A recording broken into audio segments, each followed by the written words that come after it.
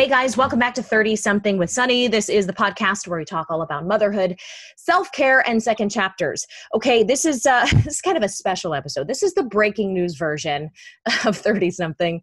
I know that so many parents out there have tons of questions about coronavirus. We're in just a really weird period right now. It's strange to be a person, let alone a parent, when a pandemic is occurring. So I wanted to bring on a medical expert today so that we could talk about coronavirus and give you some practical information on where you really need to be spending your energy and time. So we have Elizabeth Sirolly. She's a physician assistant here in Orlando. Elizabeth, I pretty much peppered you with like 1,000 questions at our daughter's dance practice the other day. And I was like, you know what? I just need to bring you on the podcast because this is all information that I feel like every parent would want to know. So thank you so much for of course. This is of course. No worries. I understand there's always so many questions when things like this come up, and just everything that's been going on recently, there really is a lot of unease, and I appreciate that. Yeah, I think you've probably seen enough parents over the past couple of weeks to have answered all these questions at least once or twice so far. But I want to kind of just drill down and tell everybody what exactly is happening from the medical perspective and what we need to be doing. So just a heads up, guys, we're recording this, and I know that this is a fluid situation. Information may be changing. And of course, by the time this comes out, if there is any significant change to what we're putting out there, I will have put a little addendum on the beginning of this episode. So no need to worry. But where we are right now, quarantine is not being mandated, Elizabeth, in the U.S. Yes. We are seeing that in Italy and in other places. Do people need to make the decision right now, in your medical opinion, to self-isolate or quarantine? So I think right now what we're dealing with, because we have not been able to test en masse, we're dealing with what looks like probably skewed low numbers, especially for us in Florida. So we've actually been fortunate. You know, we live in Orlando with a lot of high density venues, activities, and they have started to, everybody can see sort of around the country, the NBA has, suspended games, the NCAA, Disney just closed, which is almost unprecedented. I think in their inception, they've been closed for 4 days. And so it really is an effort to try and reiterate the idea of, social distancing, which I know has become a buzzword recently, trying to maintain your distance around people who might be ill, more options for people to work at home.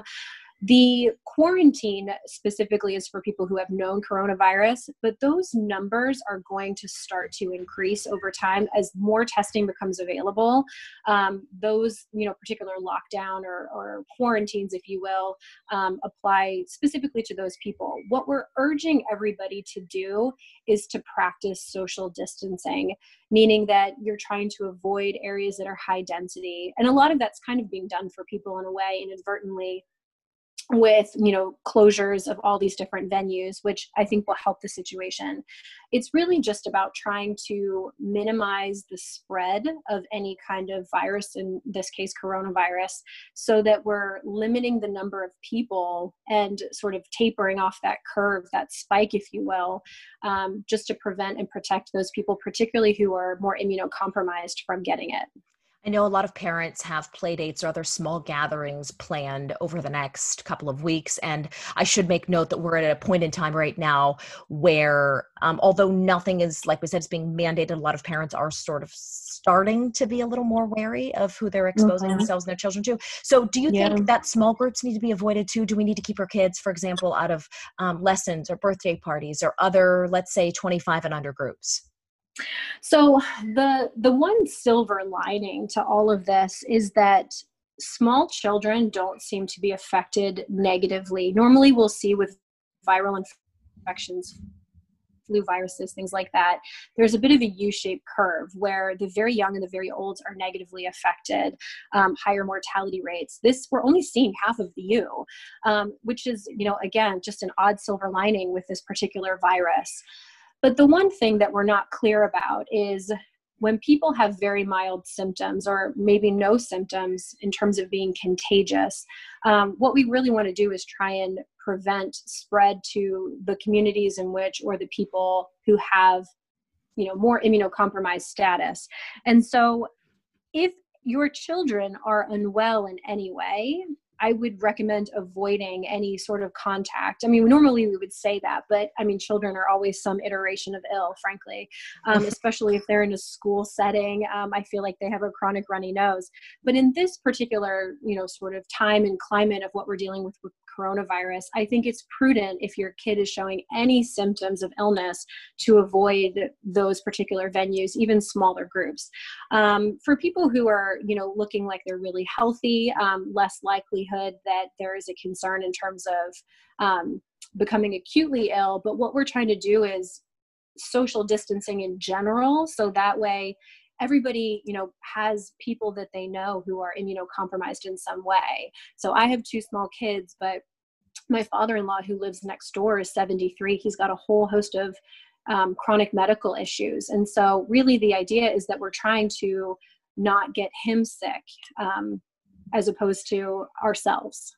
I find it interesting that you said that these numbers we're seeing right now are likely showing low compared to what they might really be.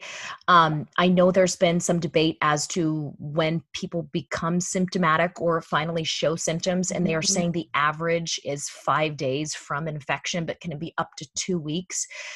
Yes. Is that what you're seeing play out? And have you seen any cases in your office? So we have not seen any COVID-19 at our office thus far. Most of my day is spent, I work in a primary care setting. Most of my day, at least half of my patient volume are people who are sick. And so the availability of testing, we have only recently, within the last 48 hours, been approved to test in mass through Quest and LabCorp. So that testing is now available. I think what you're going to find is that as we start testing people more and more, this number of sick individuals, we're going to be able to identify who they are so that we can help to prevent spread. So I think just in the next couple of weeks, you're going to see what appears to be a massive increase in the number of cases. I think mainly just because at the moment, or at least up until just 2 days ago, we hadn't been able to test people, so we couldn't identify them in the first place. And it's going to lead to so much more widespread panic. Yeah. And I understand that there is such an anxiety when you start to see a cluster of infections. It could reasonably be that there are people out in the community right now who have the virus. We're just not able to identify them. So as time goes on and that number increases, I understand that there will be more anxiety. But what I want people to try and appreciate is that all of the systems that have been put in place, the canceling of all of these different venues, is really to try and flatten the curve of infection. We don't want to see this massive increase in spike, because what it will do is put more strain on the resources that we have through hospitals and all of these healthcare settings. And so we want to be able to treat the people who are ill when they need help, and not just have this massive number of people who are being seen and treated. So the goal is to try and minimize. So I really encourage people to, as much as possible, feel that vigilance and action is what's important, not so much panic. And I appreciate that it's hard to not have some level of anxiety about it, but that really all of these steps that we're taking are truly for our collective good. I'm hearing a lot of cynicism out there, and you can understand. I do think it's a defense mechanism of sorts against what you were just saying, this panic. People saying, well, it's really not that bad, and you know what, I got to live my life. And on the other hand, people really critical of that sort of recklessness and carelessness. I saw this article in Newsweek, and it was pretty poignant. It was something to the effect of, okay, I'm glad you're young and healthy. Now stop killing people. I was like, you know what? That headline is actually pretty effective. I think we go throughout our day trying to, especially as parents, keep our kids entertained. We want to keep their schedules as normal as possible. But there is really an element of social obligation sort of involved here. And we're not used to doing that here in America. We're the selfish people, we're like, we've got the best healthcare system. We've got, great doctors. But what you mentioned there does really terrify me, just the lack of available treatment centers, like spaces in hospitals for these people. Do you realistically think that if with the additional testing, we start to see massive cases sort of in an influx to hospitals, will those hospitals be able to treat the patients? I think Yes, as long as we're able to keep our newly infected or at least newly diagnosed, at a reasonable rate. That's the whole sort of the point of the social distancing effort, if you will. And so closing all of the different venues and schools, et cetera. I agree with you, going back to your point about, I realize that this, the particular audience too that we're talking with, like, we're in our 30s. I have small kids. I'm in that group, although I'm very high risk because of my occupation. I am not, I'm young and otherwise healthy. Fortunately, this doesn't seem to be affecting kids very negatively. So it's easy to sort of go on and feel like, well, it's not, even if I get it, it's just going to be a mild illness. It's no kind of skin off my back. And really what we want to try and do is shift the idea that, like you were sort of saying about social responsibility, that everybody has somebody in their life that could be negatively affected by this virus if they were to come in contact with it and not have as good of odds, if you will, of, doing well. And so I think I would really behoove everybody to sort of just keep in mind the idea of the collective good. I realize it's not convenient. I realize that it's a pain. It's hard when you have kids and you want to do things, and it's spring break here in Orlando. People had plans. They want to go out, they want to travel, they want to do things. But really what we need to do is, we have an opportunity to try and minimize the spread of this illness, and that will benefit everybody as a trickle down effect. And so from a hospital system standpoint, I think right now we're fine. Once we start to see increasing cases, we're obviously going to have more people that are hospitalized. People who have mild, very sort of basic flu-like symptoms can certainly self-quarantine. Not everybody needs hospitalization. For people who are just, displaying signs of severe lower respiratory tract symptoms, cough, shortness of breath, they certainly should be evaluated. And I would encourage anybody who's sick to be evaluated by their doctor, primary care provider, hospital if needed. Certainly don't delay seeking care. But a lot of people can be treated, at home as well too, if they have pretty mild symptoms. So if we're able to if you can imagine the curve, if you will, as a giant spike of people who are going to get infected, if we can flatten that, we'll be able to handle from a hospital and provider standpoint much more easily than we would if, we didn't practice these methods. Is there any way to extrapolate based on the numbers we have now? Again, acknowledging that they may be a little bit skewed, but based Sure. on what you expect to happen, how long, how many weeks, how many months this could be an active threat? Yeah. And, it's a great question. I think for the foreseeable weeks, perhaps months, we're going to be able to get a better sense of that. If people are tested even today for COVID-19 or coronavirus, that testing can take anywhere from 4 to 7 days to come back, depending on the lab.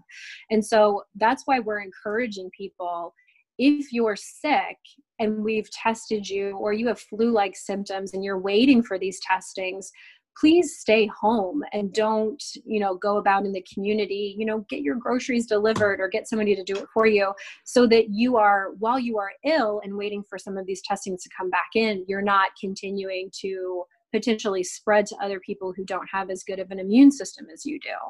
Mm-hmm. Yeah, it's a really challenging time. I think there's just so many layers to this, taking away the inconvenience, like you mentioned, which I think is sort of the most selfish perspective on how to view this, but also the uncertainty that it's revealed about our medical system. And are we in fact equipped if there were a super virus that really impacted everybody, not just, a certain demographic or part of the population? I would imagine that this is putting a lot of very important people on high alert as to what changes perhaps need to take place in our system over the next several years. Yeah, I mean, it's a good point. I mean, we always aim to, be prepared for different, cold and flu seasons and viruses, this one being a novel virus, not something that we've seen before. And so whenever something like this comes up, it really does show kind of the chinks in the armor, so to speak, so that you can sort of see what you can improve, going forward and for next time as well, too. And a lot of it is, the United States is such an enormous country. We're a country of people that travel There is a lot, it's easier to contain, I think, much smaller populations of people than it is, the United States in general. And so a lot of the issues that we have, we really try and aim to, decrease infection risk by, just minimizing the amount of time that people are spending out in the community at the moment. So what, let's try to boil it down into some quick takeaways for parents, especially since that's the group we want to inform here. Yeah, some absolutely. Things in their toolkit that they can just sort of keep over the next several weeks as the virus continues to progress. Mm-hmm. Yeah. So the things, the biggest thing, and I know it just seems like we're beating a dead horse, but hand washing is the best thing that you can do. You are so much more likely to get sick from what you touch than what you breathe. And I mean, my kids are a great example of that. I mean, every time we fly, I swear we get sick, and it's not because of, what's circulating through the air. It's because they drop something and pick it off the floor and eat it.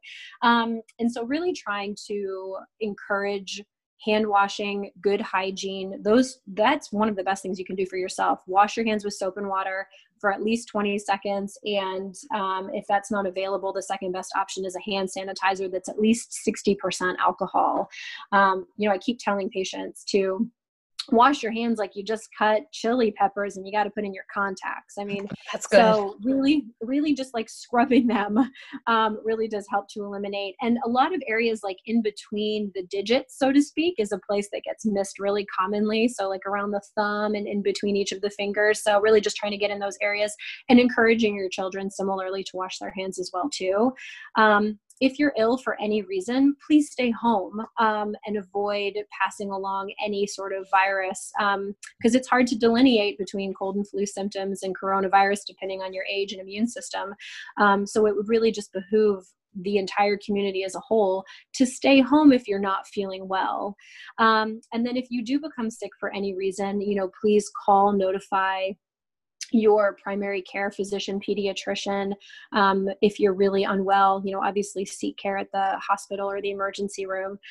They sound like very basic things, but we have found time and time again, just all over the world, that these types of initiatives make a big difference in terms of reducing spread. And so although there's a lot of information, a lot of what we go back to is very basic. And so I think that if you can sort of hold on to those basic tenets, try not to, be overly anxious or panic. I realize that if you turn on the news, like even I get sucked into it, I completely understand how it just seems it's all anybody can talk about. And I'm glad to some extent because I think those initiatives and measures will help to reduce the amount of spread so that we can protect people who are the most vulnerable, those over the age of 60 or have other sort of immunocompromised states. So I would encourage people to do those things. What about a potential vaccine? We've heard much talk about this. Is there, in your best estimate, any hope for that to be available as the threat is still active here? Generally vaccine development, as far as I know, there are some vaccinations that they're looking at that they might have pushed to trial. I don't know. It depends on how long the coronavirus outbreak goes for at this point. It is something that could be, shorter lived depending on how it goes, or it is something that could sort of linger. Whether or not that's going to be something that's active for this season, sort of like H1N1, how we eventually developed a vaccine and now H1N1 is built into our flu vaccine. I think eventually they will, because it's a coronavirus, will be able to come up with hopefully some sort of vaccination and or treatment, but I don't think it's going to be available for some time. So at the moment, it's mostly just about trying to minimize spread and prevention. And give us a quick list of symptoms to keep an eye out for. I know it's very easily to mistake symptoms of a common cold for this, but just to help people kind of try to determine what they might be dealing with and whether or not they need to be tested. Sure. And so in sort of two different parts to your question too. So from a symptom standpoint, most of the people that are presenting with symptoms of COVID-19, the ones that have been spurred to be tested thus far have generally been displaying lower respiratory tract symptoms, really bad cough, congestion, pneumonia from an unclear source kind of symptoms. Those are generally people who don't have as good an immune system. The continuum of symptoms is really dramatic. So you could have somebody who has very mild symptoms, just what seem to be like a cold, runny nose, sore throat, cough, malaise, aches. I say malaise, that's more just like you don't feel well, achiness, sort of flu-like. And those flu symptoms can be very mild to very severe. Coronavirus is designated as a severe acute respiratory syndrome, or a SARS coronavirus, if you will. So a lot of people will present with just a really nasty cough and congestion. Fever oftentimes accompanies symptoms, but it's not a rule. And just not feeling well, like you feel tired, you don't feel great, breathing difficulties, things like that. From a testing standpoint, that's going to change. And, we're sort of figuring this out in real time. And so really these sort of guidelines could reasonably change over the next even few days. Per the CDC's guidelines, the people that historically had been able to be tested were those who were either out of the country recently, or people who had known exposure to COVID-19.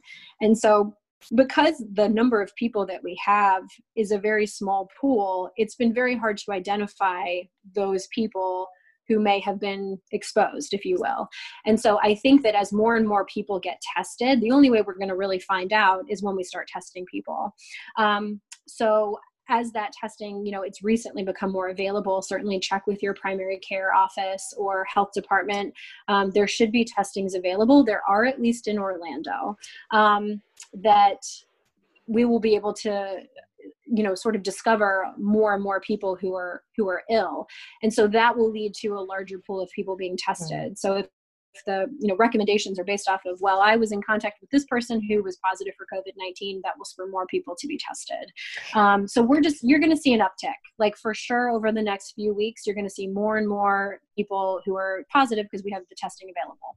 Mm-hmm. And one other quick question, if you do suspect that you may be dealing with this and you want to be tested, I'm hearing that people aren't being advised to go directly into a hospital, but to call ahead. Is that still the protocol?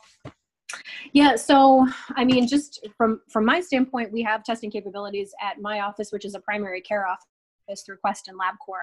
I can't speak for the rest of the country. I don't know. What I would do is I would call their primary care office and ask if they have testing capabilities through Quest or LabCorp. It's just it's a nasal swab. There's 3 different ways to test. The first one is a nasal pharyngeal swab. And so that test is available. Then it gets sent to Quest or LabCorp or health department or any of the other facilities or hospitals. And so if you're high suspicion for it, I would certainly call your primary care office, or you could certainly go to the hospital and give them a heads up that you're concerned. And really having that information is helpful so that they can obviously try and do as much precaution when they're testing you as to not, the healthcare worker doesn't get sick. So that they have a heads up on what you're coming for is always helpful. Okay. Elizabeth, I really, really appreciate you letting me do this. I just feel like it's always better to have more information out there. And if there's anything else you want to add, we would love to hear it. I know for people in the Orlando area, they might be interested in learning how to track you down. You are so thorough and so thoughtful and so intelligent. So for anyone who is local, do you want to tell us where people can find you? Sure. Yeah. Thank you. That's very sweet. We are, so currently we're in Winter Park, and we are opening a new office starting May 1st called Rethink Health, which will also be located in Winter Park. So that's where you can find us. And I really appreciate you letting me come on. I think that, there's a lot of information out there, and I would just encourage people as much as possible to truly, take a deep breath. It's going to look much worse before it looks better. That is inevitable. And people should sort of mentally prepare themselves, sort of manage that expectation that it's going to look dramatically worse initially. But the goal being that hopefully we can see that spike flatten out over time, and that we're able to keep as much of our population well as possible, and just, keep them healthy and safe, and hopefully it will, sort of peter down over time. Oh, you heard it, people. Wash your hands, wash between your fingers, wash under your fingernails, and stay away from crowded places. Elizabeth, thank you again so much. I genuinely appreciate it. Which I think, absolutely. And we'll maybe not see you at dance next week. I guess that's the other. Yeah, well, fortunately it's spring break anyway. I think it's closed, but That's yeah, you're going to find more and more of these things keep getting canceled. My husband works in the restaurant industry, and so it's just been a massive disruption. People don't want to eat out as much, which I understand, and so like the to-go order side of it is much higher, and so it's interesting how it's all sort of changing and evolving. But I think for the better in the short term, and then hopefully it'll be an effective process. Absolutely. Elizabeth, thank you again so much. I really appreciate it. Thank you.